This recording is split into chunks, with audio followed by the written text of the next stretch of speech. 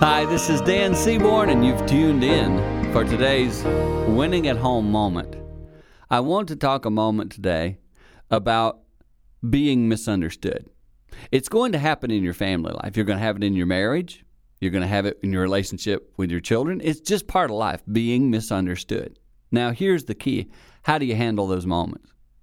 If I go back a few years ago, I would lose it. I'd get frustrated. Come on, why does no one want to understand me? Not realizing, wow, I'm doubling down on the understanding now.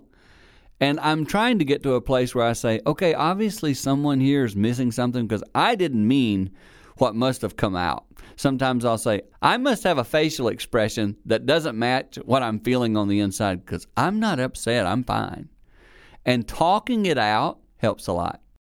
Instead of reacting, staying calm and talking it through will help you win at home.